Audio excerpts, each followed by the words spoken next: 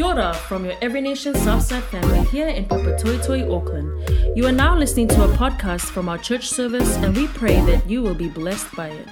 For more information, please visit our Facebook page or feel free to contact our church office. And we're actually starting a new series. It's a 4-week series called Gospel Demonstrated. And so, we always talk about the gospel here at Southside, and we always talk about preaching the gospel and how important it is to go and tell the world and our friends and our family and our neighbors about the love of Jesus and the amazing gospel. But as believers, it's very important to preach the gospel. But this series is all about how equally important it is to demonstrate the gospel in your life. There's this quote that I wrote here. It says, "When we preach, people hear the gospel. But when we practice what we preach, when we do it, people see the gospel." And I pray that through this series that we'll all learn something and be challenged to live and demonstrate the gospel in our everyday lives so that those around us may see Jesus through us. I don't know if you guys know anyone. We will just maintain eye contact, don't look to your left or your right. I don't know if you know anyone who, talks a lot, but then when it comes to doing some action, they're not around, or they just do. Nobody in here, of course. The other churches, they're all over there. No. Talk is cheap, Anyone can talk a big game. But real faith is evident through actions, through a transformed life. And I really believe just through studying this first part of James, and one of the main focuses of James's whole book that he wrote is actually talking about living. And I think maybe he was one of those guys who just didn't like people who just talked and didn't do anything. That must have been one of his pet peeves, because Today we are looking at the book of James, obviously. We'll be studying a little bit of James every week as we go along. But I will be reading for you, I have it up there, the first part of the first chapter, which is our text for today. And so I'll be reading James chapter 1 and verses 1 to 8. Okay, so it says, "From James, a servant of God and of the Lord Jesus Christ. Count it all joy, my brothers, when you meet trials of various kinds. For you know that the testing of your faith produces steadfastness. And let steadfastness have its full effect, that you may be perfect and complete, lacking in nothing. If any of you lacks wisdom, let him ask God, who gives generously to all without reproach, and it will be given him. But let him ask in faith, with no doubting, for the one who doubts is like the wave of the sea that is driven and tossed by the wind. For that person must not suppose that he will receive anything from the Lord. He is a double-minded man, unstable in all his ways." And so, I just wanted to offer you a little bit of background, just a tiny bit, about James. He is actually the younger brother of Jesus. And I was just thinking, imagine being Jesus' younger brother, Jesus' little brother. I have an older brother, and we used to fight a lot. Like my own kids, they're so close, they're always together, they fight all the time. I wonder if Jesus and James, there were a whole bunch more of them, but I wonder if they had arguments. But imagine having Jesus as your big brother. One of the things I used to always say to my brother is, "You think you know everything. You don't know anything." But imagine having a big brother who actually did know everything. It must have been a little bit hard. My kids, they're always together, obviously. We live, they share a bedroom, so they see each other's dirty laundry. Sometimes they experience each other's dirty laundry. They do all their jobs together. They fight over who got the biggest half of the last piece of pizza. I'm sure they complain about me and Ulu to each other. They're so close and they know each other's imperfections better than anyone else. And anyone here who has siblings here? Can you put your hand up? Yeah, a whole bunch of you. Anyone here who has siblings would understand this, right? Some of you, we all look around, like I said before, you all look very beautiful and very well groomed today. When we come to church on Sundays, we've all put on our, hopefully had a shower and done our hair and, hang on, oops, hopefully, and we all kind of come in our best kind of appearance. I know I'm like on my best behavior, especially when I am here on the mic. I always try to end my words with the proper endings. Just in case, there's always that little piece of me that's a little bit scared that my mum's going to jump on the podcast. And if she ever hears me say the word, "Oh, how are yous doing?" Oh, Facebook Messenger can hurt. But this is, if you look around, you see all the good-looking people around you. This is the Sunday morning version of us, right? I don't know if I see many of you guys on Monday, Tuesday, Wednesday, Thursday, Friday, but I don't usually wake up early to straighten my hair. Yes, and sometimes I don't even make it that early, so there's a lot of, glue and things like that need to make things presentable. But anyway, a lot of you know I just mentioned that I have a big brother, and his name is Nelly, and he is... That's him right there, me and him. He is the senior pastor of our church in Brisbane. And this is a picture that somebody took. I had to Facebook stalk myself to find a photo of us. This is a photo that was taken in Malaysia, maybe about 4 or 5 years ago at a pastors' conference. And so there was about 400 every nation pastors in one room. And, as you can see, I broke out the electronics, tried to, tame the fro and, tried to iron my shirt that day. And that's us on our Sunday morning best. But, this guy here, probably Bar Ulu, he's probably the one who knows me the best. He has got so much ammo on me, he's got so much juice. I was like umming and ahhing on whether to tell you this story, but, we were just singing about how Jesus made sacrifices. And so there's this story. That, when, in the 80s, it was like the early to mid 80s, my parents were kind of, really modern. They went out and bought a video camera. And this video camera had 3 parts. It was huge. The camera itself was this big. The battery for it was this big. And the thing that held the videotape was this big. So you had to walk around with basically like a backpack, a suitcase, and the camera. And so we used to play with this video camera and make videos and stuff like that. This was VHS. I would have attached this video, but I'm not that secure. Anyway, he would always video us, and we would make videos with my teddy bears, and he would kill them with his machine guns, and then I'd cry and tell my mom and stuff like that. But there was this one day, I think it was not long after I had watched, without my parents knowing, the video clip to Madonna's, I don't know what it's called, Get Into the Groove. Blair's like... Anyway, it's not a very godly song. And so I watched it, and then I thought, oh, her hair looks really cool. And so I didn't know that the video camera was on, and so I started talking to the camera. And this was before, my sister Sene taught me how to do my eyebrows, so, it wasn't cute. My hair was, GHDs weren't invented back then, so everything was tragic. Anyway, the video camera was on, and I was, talking to the camera and, hey. And so my name back then was Rowena Tinga, and so I said, my name's Rowena A. Because Atinga isn't like, Madonna. It's like too ethnic. So I said, my name's Rowena A. And then I turned around and then I looked and I said, do you want to go out with me?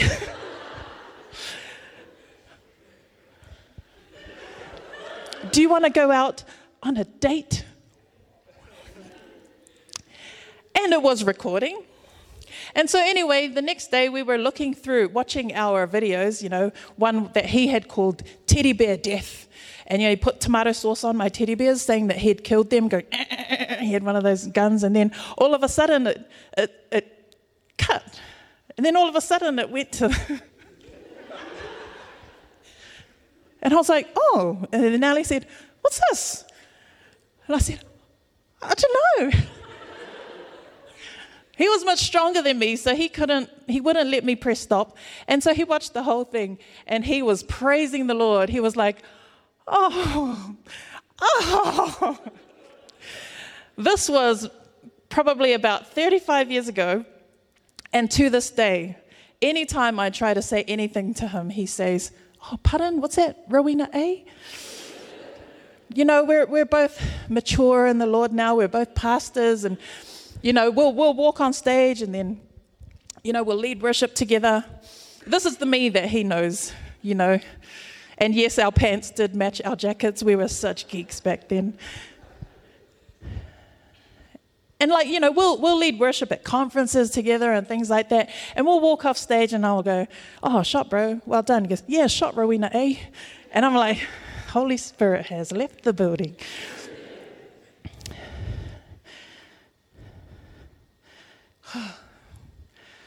But I wonder if Jesus and James had the same kind of relationship growing up together. I wonder if they were close, I wonder if, even though Jesus was perfect, I wonder if James had any embarrassing stories to tell. Because, he would have seen things that the other people didn't see out there. He would have witnessed things, maybe dirty laundry. He would have seen things that we probably wouldn't read about in the Bible. But, what do you do when your brother starts saying, oh, I'm God? Imagine that, if my brother started saying, I'm God, I'd probably say to him, you're not God. I was there that time you got a hiding. When Dad said, did you brush your teeth before we went to bed? And you said yes. And then Dad went and checked your toothbrush. It was still dry and you got the biggest hiding.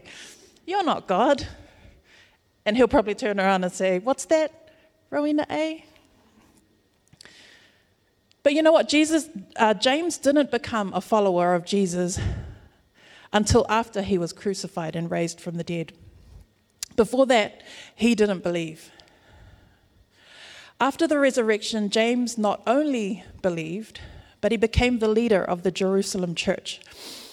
And this book, the book of James, is actually a letter that he wrote to the Jewish believers who had been scattered out around the wider world. Anyway, let's look at the first verse of the book of James. In those days,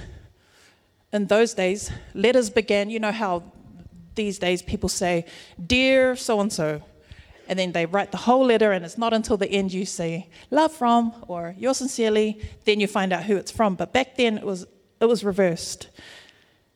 And so the letter begins, from James, the servant of God and of the Lord Jesus Christ. He could have said, from James, Jesus, that guy who raised from the dead that you guys are all worshiping, yeah, I'm his brother. But he didn't choose to introduce himself like that. He chose to say, I'm James. I'm a servant of God and of the Lord Jesus Christ. Jesus was his Lord and his master.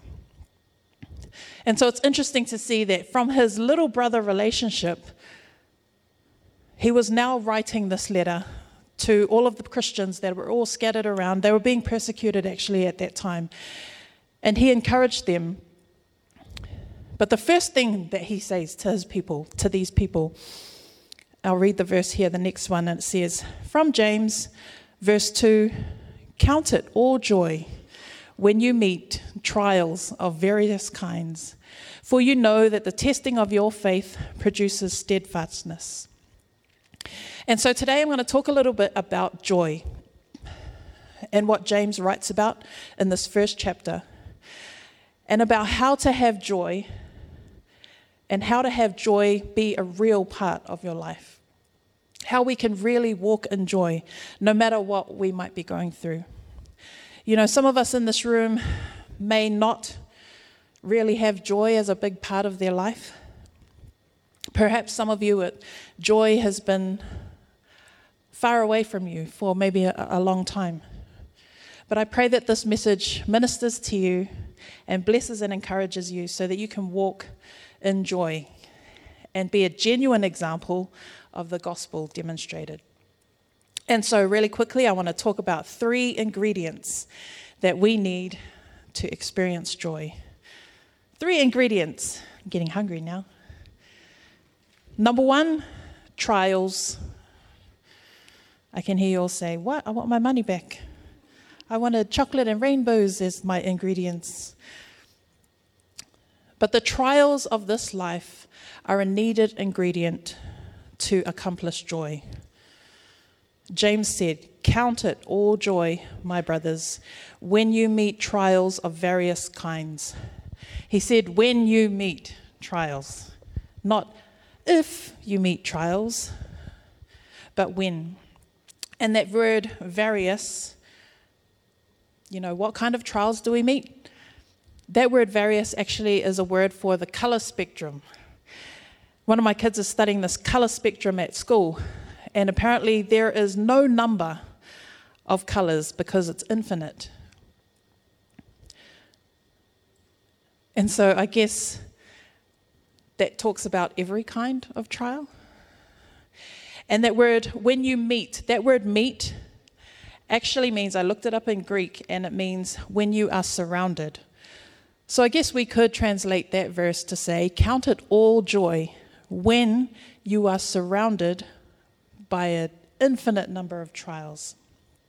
Count it all joy. This doesn't mean that you say, yay, trials. This is amazing, woohoo. That's not joy, that's pretending. But how can you count it joy when you're surrounded by trials? That brings me to my next ingredient. Number 2 is knowledge. James says, count it all joy, my brothers, when you meet trials of various kinds. Why? Verse 3, for you know that the testing of your faith produces steadfastness. So count it all joy because you know that when you're going through trials, when you're surrounded by hard times, problems, and you can't see the end, you can know that your God is at work, building steadfastness in you.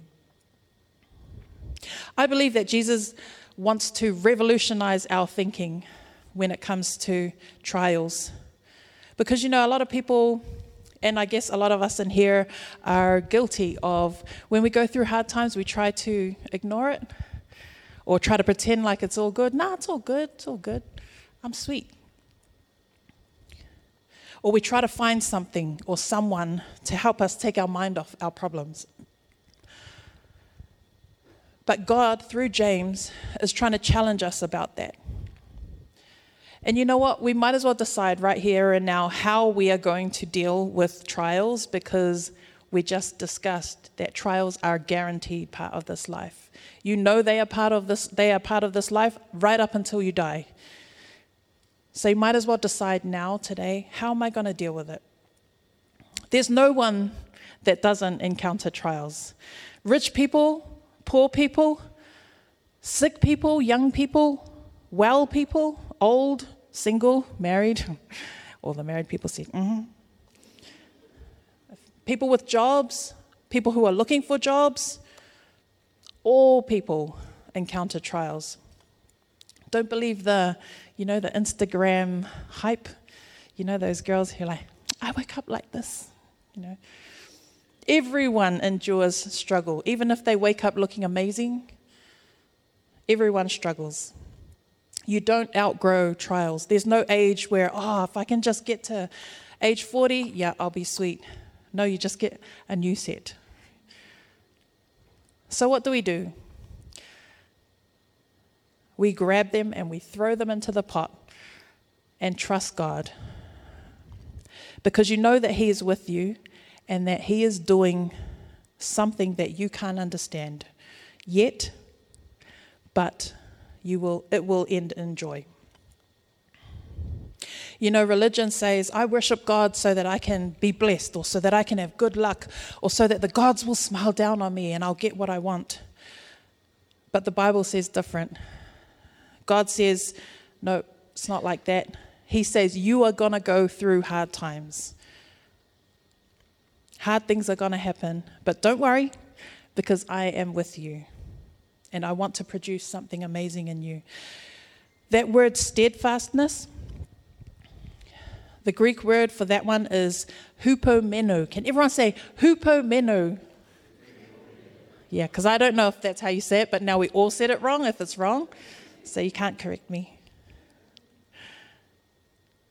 And the translation of that word hupomeno means to remain behind, to not run away or flee.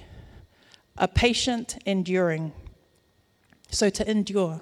Strength and endurance are formed under pressure. You can't get strength and endurance from reading books. You have to live it. This is a picture of Liu Xiaojun. Everyone say Liu Xiaojun.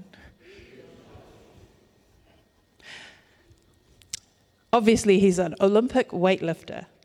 He is the Olympic champion from China, 3-time world champion, and still the current world record holder in Olympic weightlifting. He is crazy, crazy strong.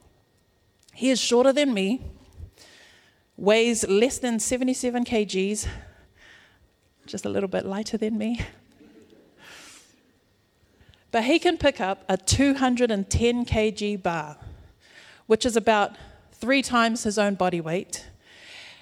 Not just pick it up and stand up with it like powerlifting. He can pick it up and throw it above his head, catch it in a squat, and then stand up with it. That's like a bar with 2 salmons sitting on each side. Actually, maybe 2 8-year-olds up. No, just kidding. How is he so strong? Obviously, he wasn't born that way. You know, but the thing about weightlifting is that you have to spend a lot of time in uncomfortable positions, holding a lot of weight. Start off a little bit light, then as you get stronger, you can get heavier and heavier until one day, just like that, you're the world champion. Well done. He has to work on his technique so that he can have balance. But because he has spent so much time under pressure and not run away, not given up, not quit, he is lifting and doing amazing things, breaking world records that we never probably would have thought imaginable. Just like in weightlifting, in the physical, it's the same in the spiritual. The more we go through tests and trials, the more steadfast you become, and the more you are able to endure. There is purpose in the pressure. It reminds me of those ancient Greek ruins, you know, those huge pillars that you see. Those have been up for, 3,000 years plus, and they're still standing strong, long after the things that they were holding up have gone. That's hupomeno. They are so strong, and they are able to carry so much weight, not just for 3 seconds, like in weightlifting, but they've lasted, and they will probably outlast all of us here in this room. It's not just strength to hold for a moment, it's strength to hold for a long time and to endure, trusting God. That next verse in James says, let steadfastness have its full effect. Why? What's the result? So that you can be perfect. I guess you can translate that word perfect to mature. So that you can be mature and complete, lacking in nothing. That's God's purpose for us, to be mature and complete, lacking in nothing, so that we can represent him to a lost and dying world. Let steadfastness have its full effect. Don't quit halfway. That's not being steadfast. And if you don't know what to do during a trial, let's read the next verse. James says, we should ask God for wisdom. Lord, help me understand this. Give me wisdom. Verse 5 says, he will give it to us if we ask him. How much wisdom will he give us if we ask?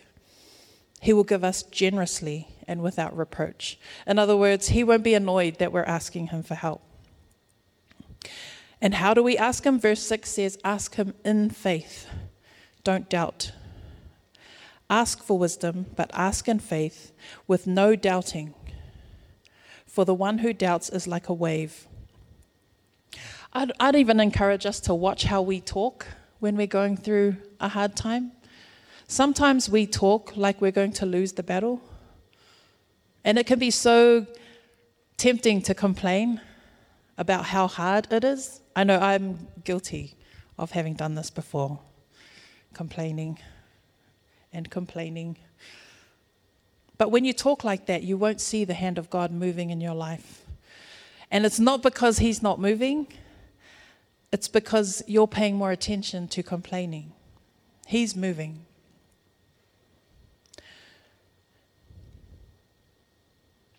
It kind of reminds me of that guy in the New Testament. You know, the story of the guy who had the son, and the son had been possessed by an evil spirit since he was a young age. And the Bible says that he had been tormented for years, and he would have sounds like seizures. You know, his body would go all stiff, and then the spirit would cast him into the water or cast him into the fire. And so he had nearly died so many times. And so this father came up to Jesus and he said, the father had taken the son to the disciples and asked them to pray for his son. And so they had prayed for his son, but nothing had happened. And so Jesus came and he said, what's going on? And then they told him what had happened. You know, they'd prayed for this boy who had been possessed by an evil spirit and nothing had happened. And so Jesus came and he said, do you want me to drive this spirit out? And the father said, yes, if you can, please help. And then Jesus said, what do you mean, if you can? Everything is possible for one who believes. And the father says, it's a famous line. He says, I believe, but help me with my unbelief.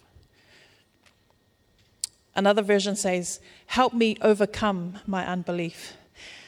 You know, some of us may read that and go, you know, how can you say I believe you, but I don't believe you? But I can totally understand where he was coming from. I'm sure some of you can as well, you know. Thinking about that father, seeing his son struggle and struggle and struggle, and probably taken him to doctors, probably prayed, probably spent a lot of money, and nothing happened. Even came to these disciples and seeing these disciples cast out demons out of everybody else, but then they couldn't help his son. And so, of course, when Jesus comes and says, hey, do you want me to help? Of course he's got doubt. But that's what I love about God, you know. He only asks for a mustard seed sized faith. And so that's all he had, that man. He said, I believe, but can you help me? Help me with this unbelief, this doubt that I have. And Jesus did it. Jesus healed this boy. I'm so glad that Jesus doesn't ask us for an oak tree sized faith, because most of us in here probably just don't have it. But he takes that little tiny, have you seen a mustard seed? It is smaller than a grain of rice. He takes that tiny little piece of faith and he uses it to step into our situations and give us the strength to endure and come out gold on the other side. But it's a fight. It's a fight sometimes, How many of us in here have been in a fight? Like a real punch-up? Oh, it's all right. We won't judge. It was funny, last Sunday there was a bunch of us at Mick Cafe, Manukau, and Ulu and Andrew and some of the guys, Louis, they had their men's group, and I was just going in to get, some ice water from McDonald's. And so I was standing there with Andrew and Louis, and we were just chatting in front of the counter. And this guy, there was a bunch of guys on the side, and I think that they had some trouble. The cops were there and stuff. They seemed to be really upset about something. And this guy came past, and Louis was in the middle of telling me and Andrew this funny story of something that had just happened. And this guy walked past, and he full-on pushed Louis out of the way, and just had this really angry look on his face. This guy, probably my 11-year-old Joey, probably weighs more than this guy. And he was, I don't know, he was feeling quite brave, because, some of you guys know Louis is actually a professional boxer. I would have pushed someone else if I was him, but I looked at Louis, and Louis was like, what? And, we had a laugh. And then Ulu, who had been sitting to the side, was like going, bro, I think Ulu was like going, oh, no, watch something interesting so that I can go to church with a, interesting story to tell everybody. But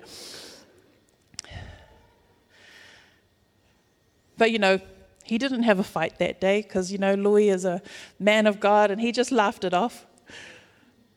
But, that got me thinking about boxing, Sometimes, I can't stand watching boxing, to be honest, but, sometimes you can't tell who's winning, especially if you're, a noob like me, don't really understand what's going on. But sometimes you get a few punches in. Sometimes there's a few punches that come back at you, and it's kind of like, oh, who's going to win? Sometimes it feels like that. Sometimes it feels like, man, I don't know if God's going to show up in my situation because it has been so long and I'm still waiting. But all God asks for is that mustard seed-sized faith. Knowledge is a key ingredient in walking in joy. Knowing God and knowing that you can cry out to Him when trials come and knock you around. The greater your knowledge of the goodness and grace of God, the more likely you are to praise Him in the storm.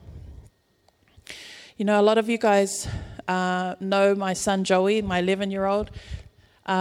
He loves playing outside, and he loves, imagining stories and things like that. And so one day he came in, and he had this big red kind of bump on his leg.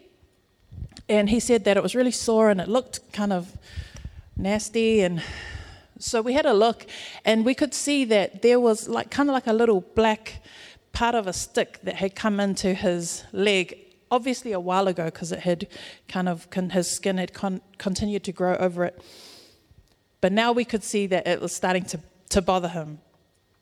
And so me, I kind of thought back to my times when I wanted to be a surgeon. Obviously didn't work out. And I just said without thinking, I said, oh, we're going to have to cut it out. And then he just freaked out. What? No, I'll keep it, no. And we could see that it was already starting to turn pink. And so Ulu said to him, no, son, we have to cut it out. Otherwise it'll get worse and it'll be really dangerous. And so, Ulu had to hold him down. And he was like, no, I don't want, it was like an Academy Award goes to. It wasn't even that big, man. Honestly, I was like, come on, Joey Farm, you're embarrassing me. Anyway, so I got a little sharp thing. Don't worry, I cleaned it first. And I just kind of applied some pressure and trying to get it out. But he was just, flailing around, just being all dramatic and stuff.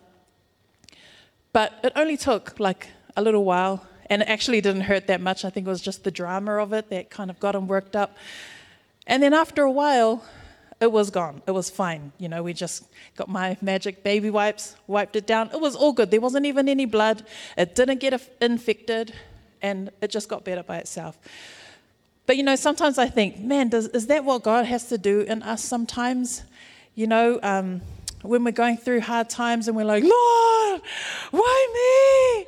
When is it going to end? You said in your word,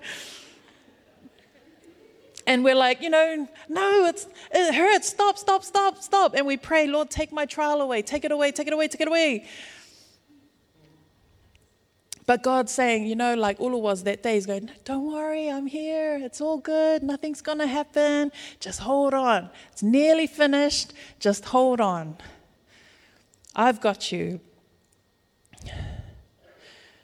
We need to see our trials as pathways to maturity, to growth.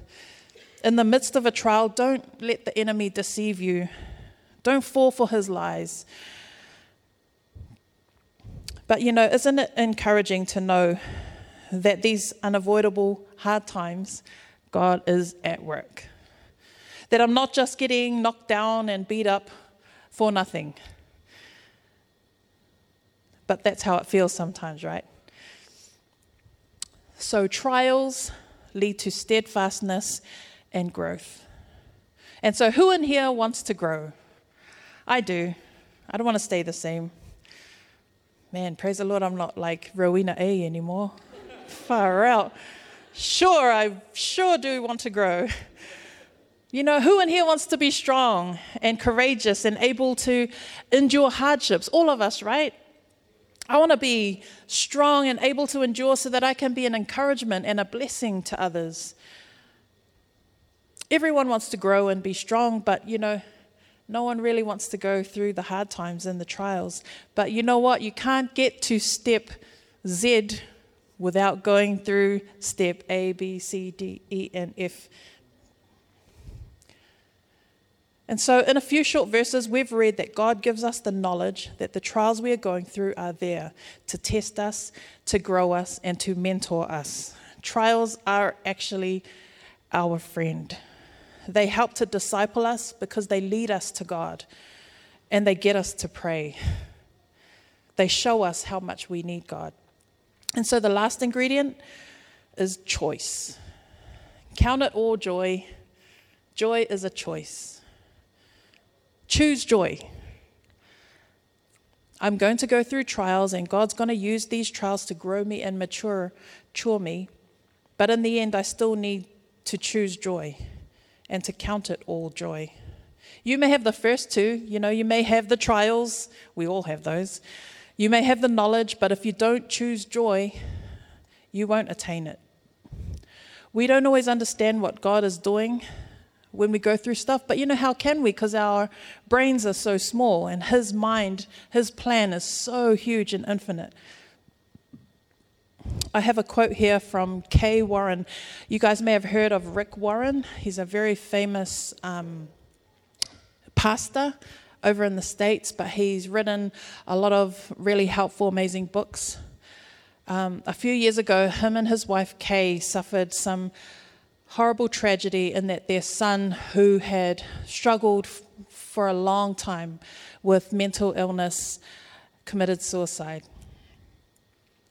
So I think she knows a little bit about hard times. This is what she says about joy. Finding joy is a challenge for me. I'm not naturally an upbeat person. I'm more of a melancholy. When I talk about joy, I'm not doing so from the perspective of a generally peppy person who never has a bad day. In fact, it's because of my own inability to live with joy that led me to explore why my experiences didn't line up with Scripture. My problem was my definition of joy. I thought that joy meant feeling good all the time. That's impossible. Even for those who are naturally upbeat and optimistic, that's impossible. We have to start somewhere more realistic and close to Scripture. So here's the definition I've come up with from studying Scripture. Joy is the settled assurance that God is in control of all of the details of my life. the quiet confidence that ultimately everything is going to be all right, and the determined choice to praise God in every situation. You'll find nothing in that definition about happy feelings, because as we all know, happiness is fleeting and temporary. We tend to think that life comes in hills and valleys, but in reality, it's much more like train tracks. Every day of your life, wonderful, good things happen that bring pleasure and contentment and beauty to you. But at the very same time, painful things happen to you, where those you love disappoint you or hurt you or fill you with sorrow. These two tracks, both joy and sorrow, run parallel to each other every single moment of your life. That's why when you're in the midst of an amazing experience, you might have a nagging realization that it's not perfect. And while you're experiencing something painful, there's the glorious realization that there's still beauty and loveliness to be found. They're inseparable. If you look down train tracks into the brightness of the horizon, the tracks become one. You can't distinguish them as two separate tracks. That's how it will be for us too. One day, our parallel tracks of joy and sorrow will merge into one. The day we meet Jesus Christ in person and see the brightness of who he is, it will all come together for us and it will all make sense. It's Luke 12, verses 6 to 7. It says, "Are not 5 sparrows sold for 2 pennies? Yet not one of them is forgotten by God. Indeed, the very hairs of your head are all numbered. Don't be afraid, you are worth more than many sparrows." Even the hairs on your head are numbered.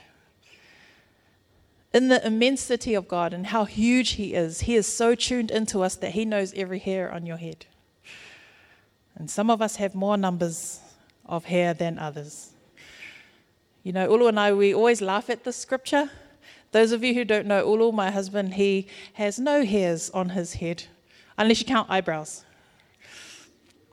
You know, whether you're balding or you're bald or you're going through that, awkward stage of, do I shave it or do I, comb it over or whatever, I can say this because, we went through this stage, me and Ulu, and he was like, nah, man, if I ever go, my hairline recedes just a little bit, that's it, shaving it all.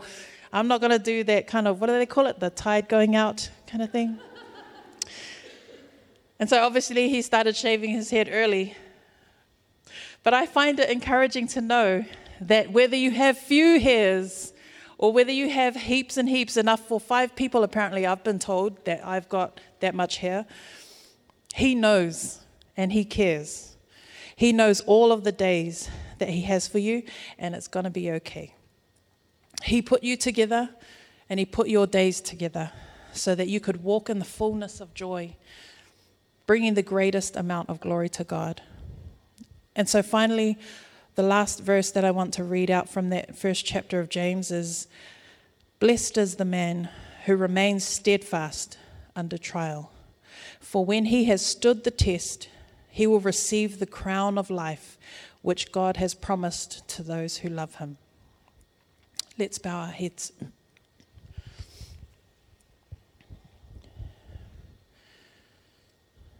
Some of us in this room are going through some trials, whether stuff has happened or maybe you just haven't been able to walk in true joy. God wants to meet you here today. He says, I know you're struggling, I know you're doubting, but I am for you. I am with you.